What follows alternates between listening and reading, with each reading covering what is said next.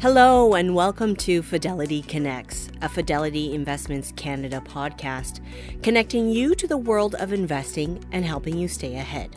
We're joined again today by Director of Global Macro, Jurrien Timmer, for his weekly Global Macro and Markets update. On today's episode, Jurrien comments on the effects of the U.S. midterm elections on the market. He also speaks to the latest CPI report and the recent meeting between U.S. President Joe Biden and China's President Xi Jinping. In regards to the midterms, Jurrien presents a chart showing the 4-year presidential cycle. He says the first and second years tend to be the weakest, and the third and fourth years the strongest. He says if you take a look at the years for the midterm cycle, where the markets were down, there is a very pronounced cyclical and seasonal pattern. He says continuing with this pattern, it might hint that maybe things have gotten as worse as they are going to get. Among other insights shared today with host Pamela Ritchie, Jurrien discusses inflation, commodities, and comments on a 60-40 portfolio construction for investors. Stay tuned for this and more. Also, per usual, Jurrien will be sharing some charts, so please head to @TimmerFidelity on Twitter to follow along. Today's podcast was recorded on November 14th, 2022. The views and opinions expressed on this podcast are those of the participants and do not necessarily reflect those of Fidelity Investments Canada, ULC, or its affiliates. This podcast is for informational purposes only and should not be construed as investment, tax, or legal advice. It is not an offer to sell or buy or endorsement, recommendation, or sponsorship of any entity or security cited. Read a fund's prospectus before investing. Funds are not guaranteed. Their values change frequently, and past performance may not be repeated. Fees, expenses, and commissions are all associated with fund investments. Great to see you, Jurrien. It's been a really astonishing week or so. Some of it played out in that powerful rally last week, kind of your textbook, like not the textbook, but the Timmer textbook. I mean, you have been talking about that for some time. Goes to the point that we've been making that, yes, the market was trading above its sort of rate-based fair value. And actually, we pull up slide 1, you can see that. The first slide we'll look at today is equity valuation tweeted by Jurrien on November 16th, and that's on @TimmerFidelity on Twitter. Even though that suggested the market was not out of the woods, and maybe it's still not out of the woods, we don't know that, now that we have a confirmed bottom just because the market ran so hard last week. But, you saw that spread between kind of the fair value based on where the 2-year yield is, where the 10-year real yield is, where the Fed's going. And the market had kind of persistently traded a couple of points above that. But the caveat was always that, that fair value, it's a snapshot in time. It's all based on how far the Fed's going to go, and then, how quickly it will then revert to something resembling a more neutral policy, and that it was kind of too late to be, super bared up on that basis alone. And, lo and behold, if we go to slide 3. The next slide is titled The Fed and the Market, tweeted by Jurrien on November 14th. And, of course, the CPI report last week that we were all hoping for months now, but it was always elusive until last week, where the number was decisively softer than expected, both on the headline and on the core. And what you can see in this curve, in the Fed forward curve, is a notable change, right? So the terminal rate, the point at which the Fed will peak, will stop tightening, only went down a little bit from 511 to 485. So that's basically about that 5, though. Yeah. It has to be psychological. I mean, just coming below that. So the market only unpriced 125 basis point rate hike, but look at the back end of that curve. It's dropped by 50 basis points, and the market now expects the Fed to cut rates after it's done tightening by about 150 basis points. And now that market could be completely wrong, of course, but this speaks to what we were talking about last week, where that gap between the fair value and what interest rates suggest should be the fair value, the gap between the actual PE and what the fair value is, I think can be explained by the fact that the market is looking through peak Fed, if we can call it that, onto a more normal, neutral policy. And that kind of line of thinking, if that's indeed what the market was thinking, I think got a lot of vindication last week. And you see that by how much that curve has dropped. And all of a sudden, the math makes more sense that way. So I think that that's kind of been what's going on. And obviously, that number last week was a big vindication. And I think technically speaking, there was all kinds of shenanigans going on as well, like the non-profitable growth stocks. They rallied in 2 days after the CPI report. They rallied 25% in 2 days. That's not normal. But so it just shows you how much everything was tied down to the Fed. And as I said last week, I can sum up the market narrative in 14 words. One, the Fed is solving for 2% inflation, and two, the market is solving for the Fed. And so it just shows you how much everyone is sort of hinging on that narrative. Would things have been different if the U.S. midterms had been different? Would we be solving for anything else in the markets? Midterms help, and I just created a couple of new charts. The election cycle is one of those things where every 4 years I go deep and I go back a couple of 100 years and I create a whole set, but then you don't update it very often because it's only an election cycle, and then another election comes and it's like, oh God, now I got to wrap my head around this again. But if we go to slide 19, the presidential cycle slide was tweeted on November 17th.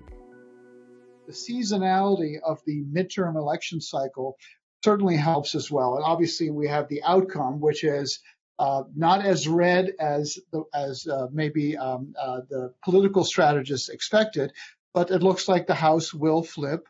There's still a few races that are being counted, and it looks like the Senate actually will stay at 50-50, which means that Vice President Kamala Harris will get the tie-breaking vote.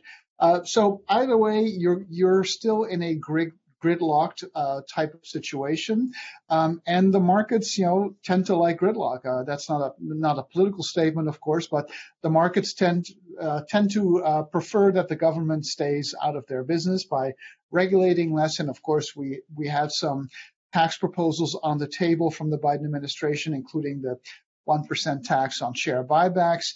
All of that stuff is now not likely to happen at all.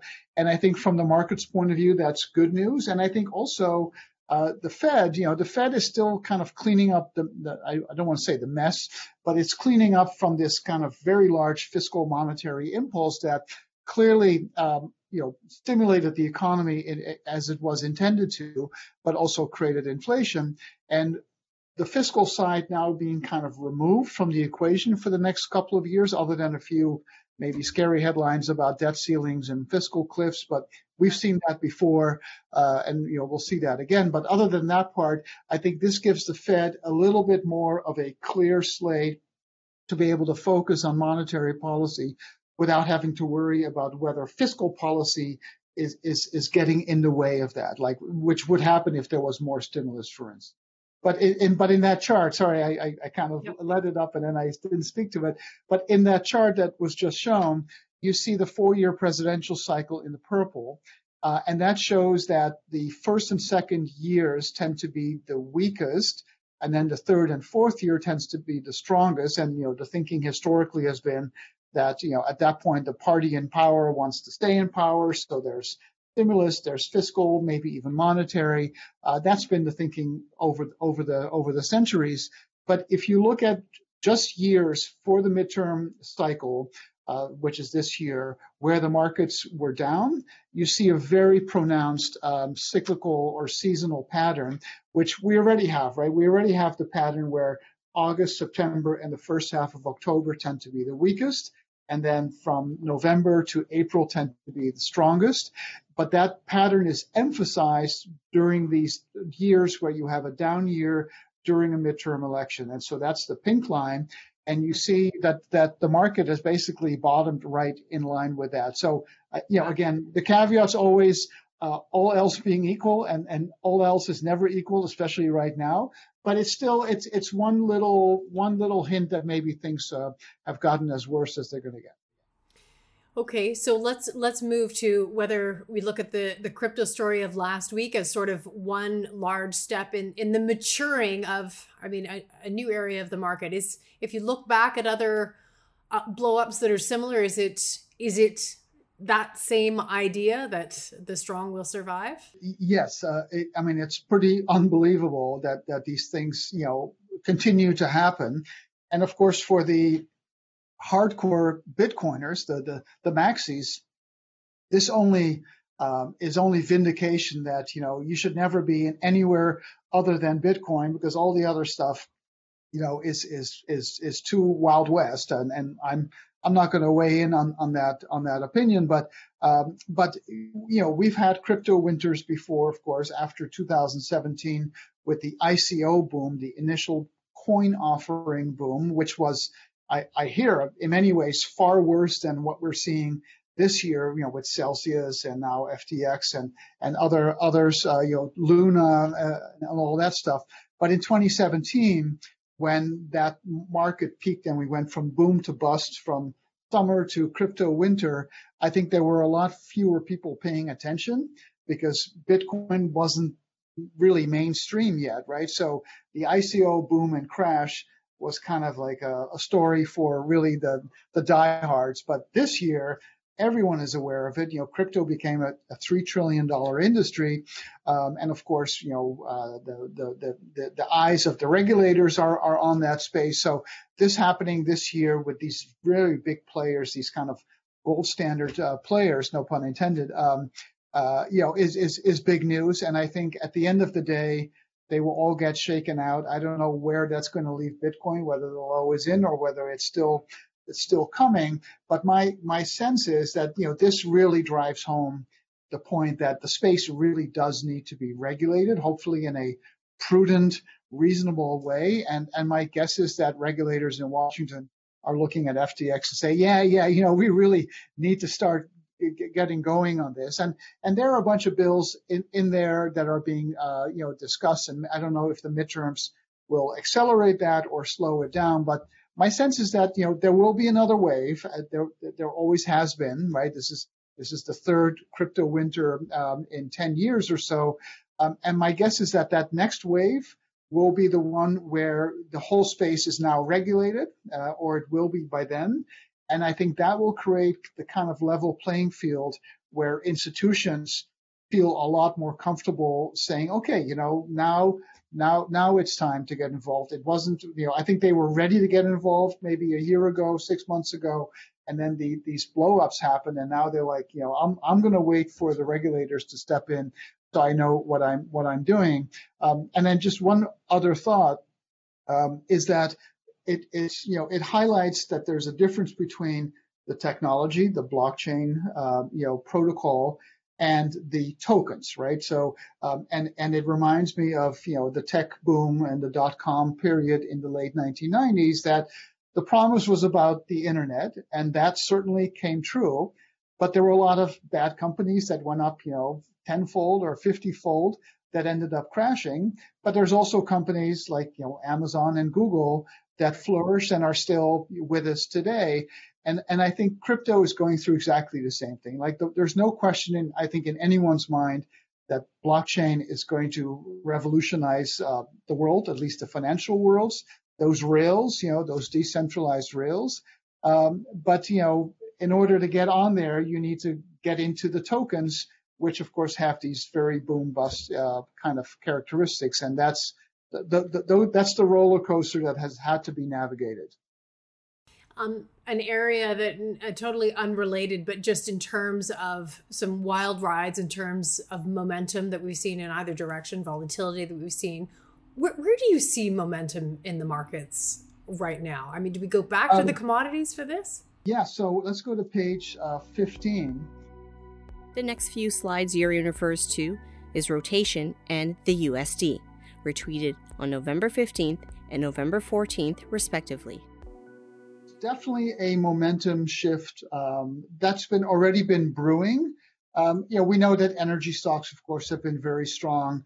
But when you look at the winners after the CPI report, and since the dollar has peaked, which is another chart we'll bring up in a moment, the leadership has clearly changed. So the momentum now is in not only energy, but commodity sensitive in general, industrials, things like that. So in this bottom panel on this chart, I show the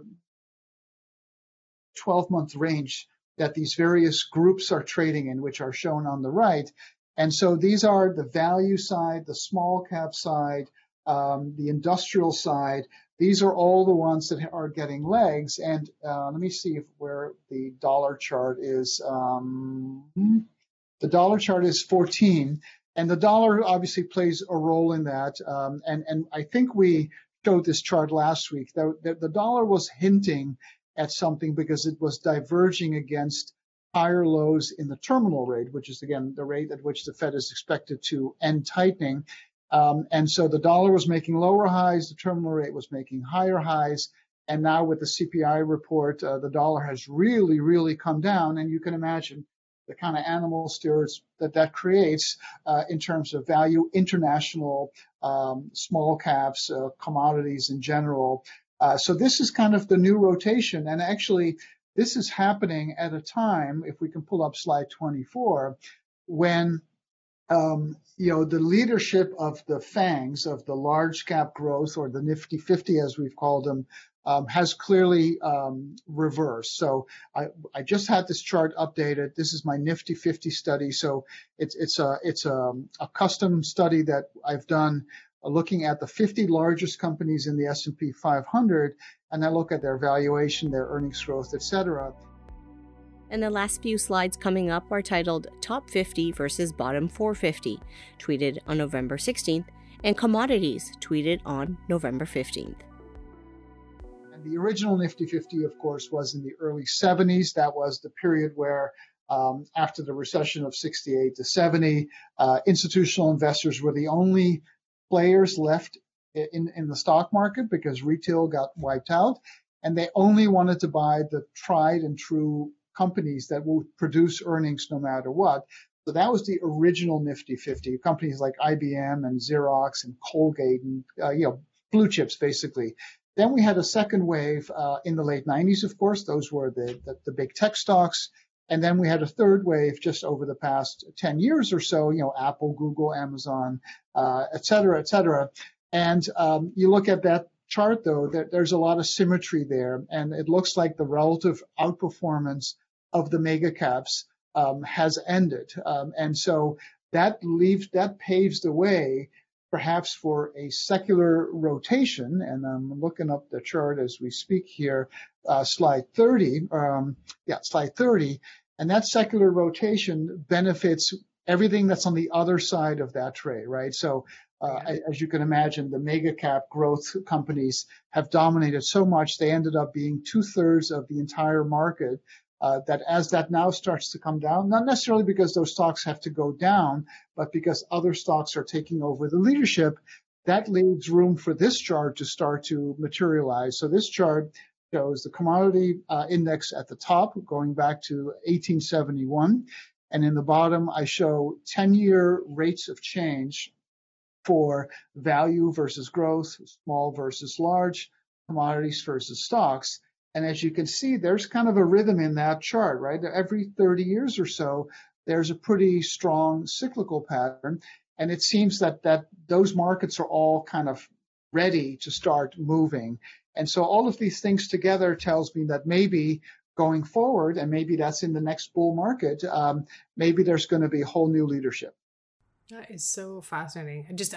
If 30 years isn't secular, I don't know what is. So that's completely fascinating. There's a number of questions coming in. Let's tackle this one. It's a big question. We need your big brain on this. So with the Treasury General account set to increase by year end and reserve balances to decrease, can you explain the relationship between the Treasury General account, reverse repos, and the equity market? How will this tool be used by the Fed if there's a bit of a pause on interest rate rises?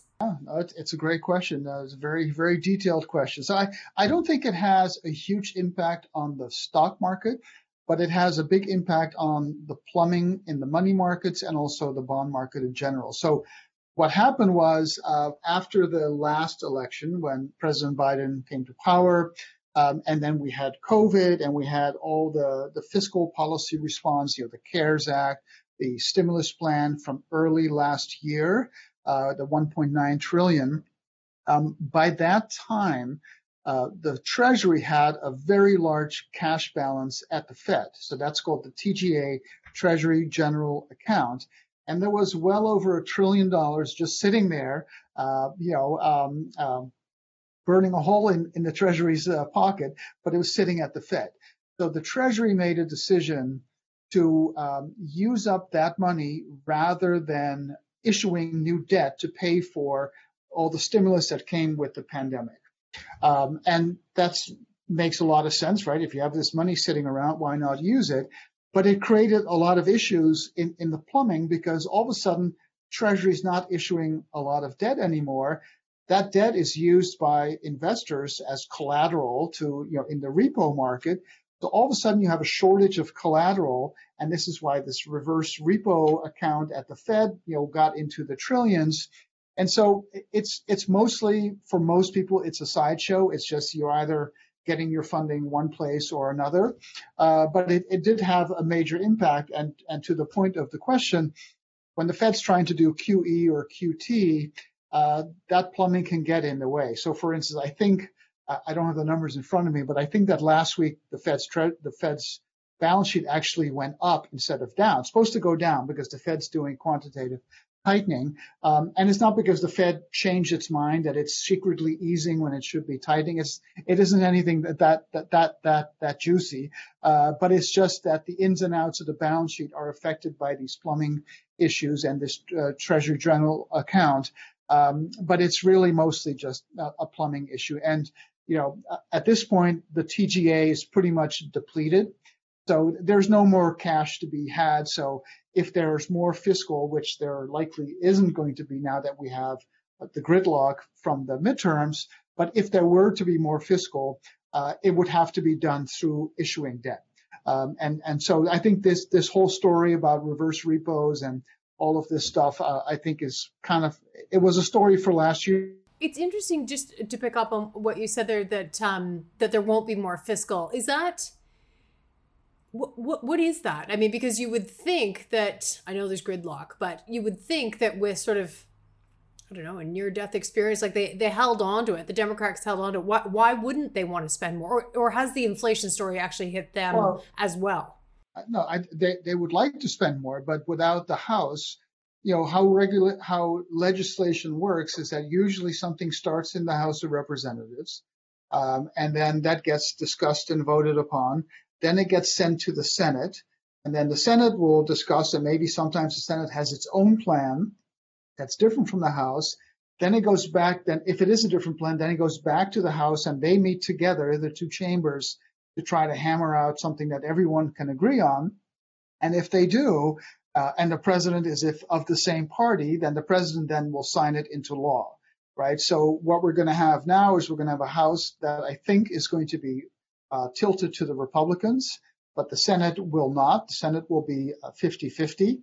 So the Republicans will get all kinds of stuff going in the House, including things that are, like oversight on like Biden's family, like it'll be like a lot of stuff like that, but it really won't go anywhere because the Senate will have the tie-breaking vote from the vice president. So nothing will happen in the Senate. So that means gridlock, and that means that some of the plans that President Biden had about, infrastructure and taxation, raising taxes, that's all not going to happen at this point because the Senate, you won't have all the power resting in the same party anymore. So that doesn't mean that debt won't get issued. I mean, obviously, the government still runs a deficit. There is still stuff that needs to happen. But I'm talking about bold new bills that would have come out in the next 2 years that now will not see the light of day.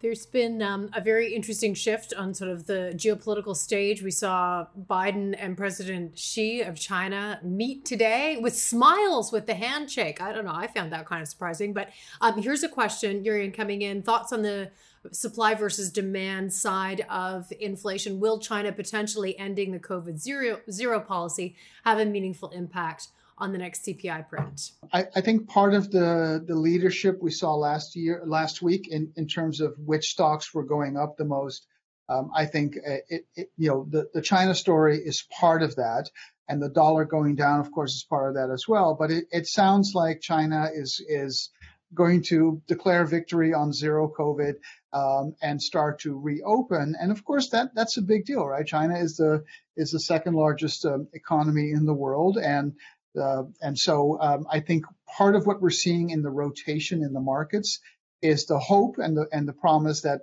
China will start to reopen more, and at the same time, that comes at a time when the dispersion between the U.S. and China couldn't be any bigger in terms of market leadership. And from a deep value contrarian point of view, if the global cycle starts to turn here, because China is finally joining in the recovery that, of course, already from COVID that already happened in the rest of the world, over a year ago, then you have this very deep value play. And, China, I think, is trading at 8 times earnings or something like that. And then, so in that sense, what we saw, that you alluded to about the two presidents, finally meeting, obviously that's good news because this was not going in the right direction for a while, especially since Russia invaded the Ukraine, and Russia and China are seen as kind of allies on that front. So any kind of actual personal contact we see, especially with smiles, is obviously welcomed. So there's a few things going on with China, and it speaks to the broader EM versus developed markets question. And so if you just look at EM rather than specifically China, it's basically the same story, but it's not quite as bad, but it's still the same story. So, and when we go back to that chart that we showed earlier on small versus large, value versus growth, non-US versus US or EM versus DM is kind of the same chart. So maybe this is the beginning of the kind of rotation that I think many, many people have waited for, and hasn't happened yet. So let's finish, if you don't mind, on this question. Investor writing in. So thoughts on fixed income, including high yield, actually. Are we getting back to the 60-40 is the question. In 2018, when the Fed was normalizing policy, nominal yields, which are the black bars there, went well north of real yields or inflation. And then during COVID, of course, the Fed pushed rates way below where they should have been, and rates were like at 0.5%, 1%, even though TIPS break-evens were already getting towards 2%. So that's the financial repression era. And now, because there really are no buyers, or at least not until last week, in the bond market, because the Fed is selling, the Bank of China is selling, the Bank of Japan is selling, rates ended up pushing way through inflation expectations, and the 10-year yield went to 4.3%, even though the TIPS break-even was only 2.5%. So that is a significantly positive real rate, and it's positive enough that, in my sense, the bond side has some real value here. So we've talked about the 60-40 in recent weeks, and my point has been that I don't know which half is going to work, the 40 or the 60, but I think one of them will, and that's one more than we've had so far this year when none of them worked. And so and who knows, maybe both will start to work, and we get a very nice end to the year. But I don't want to get ahead of myself, but I think at a minimum, the bond market, especially around 4%, with inflation now clearly coming down, as we saw in last week's CPI report, but still the Fed pushing rates enough that we could be in a recession next year. I mean, we don't have to dismiss that possibility. All of those things add up to me to say that at least the 40 has some real value. I don't think the 60 side is cheap, but maybe we've seen the worst. But the 40 side, I think, actually has some real attractive valuation. Jurrien Timmer, thank you so much for putting this all together for us in sort of a fascinating time in these markets. It always is. We wish you safe travels, and we'll catch up with you next week. Thank you very much. Have a good week. Thanks for listening to the Fidelity Connects podcast. If you haven't done so already, please subscribe to Fidelity Connects on your podcast platform of choice. And if you like what you're hearing, leave a review or a 5-star rating. Fidelity mutual funds and ETFs are available by working with a financial advisor or through an online brokerage account. Visit fidelity.ca/how-to-buy for more information. While visiting fidelity.ca, you can also find information on future live webcasts. And don't forget to follow Fidelity Canada on Twitter and LinkedIn. Thanks again. See you next time.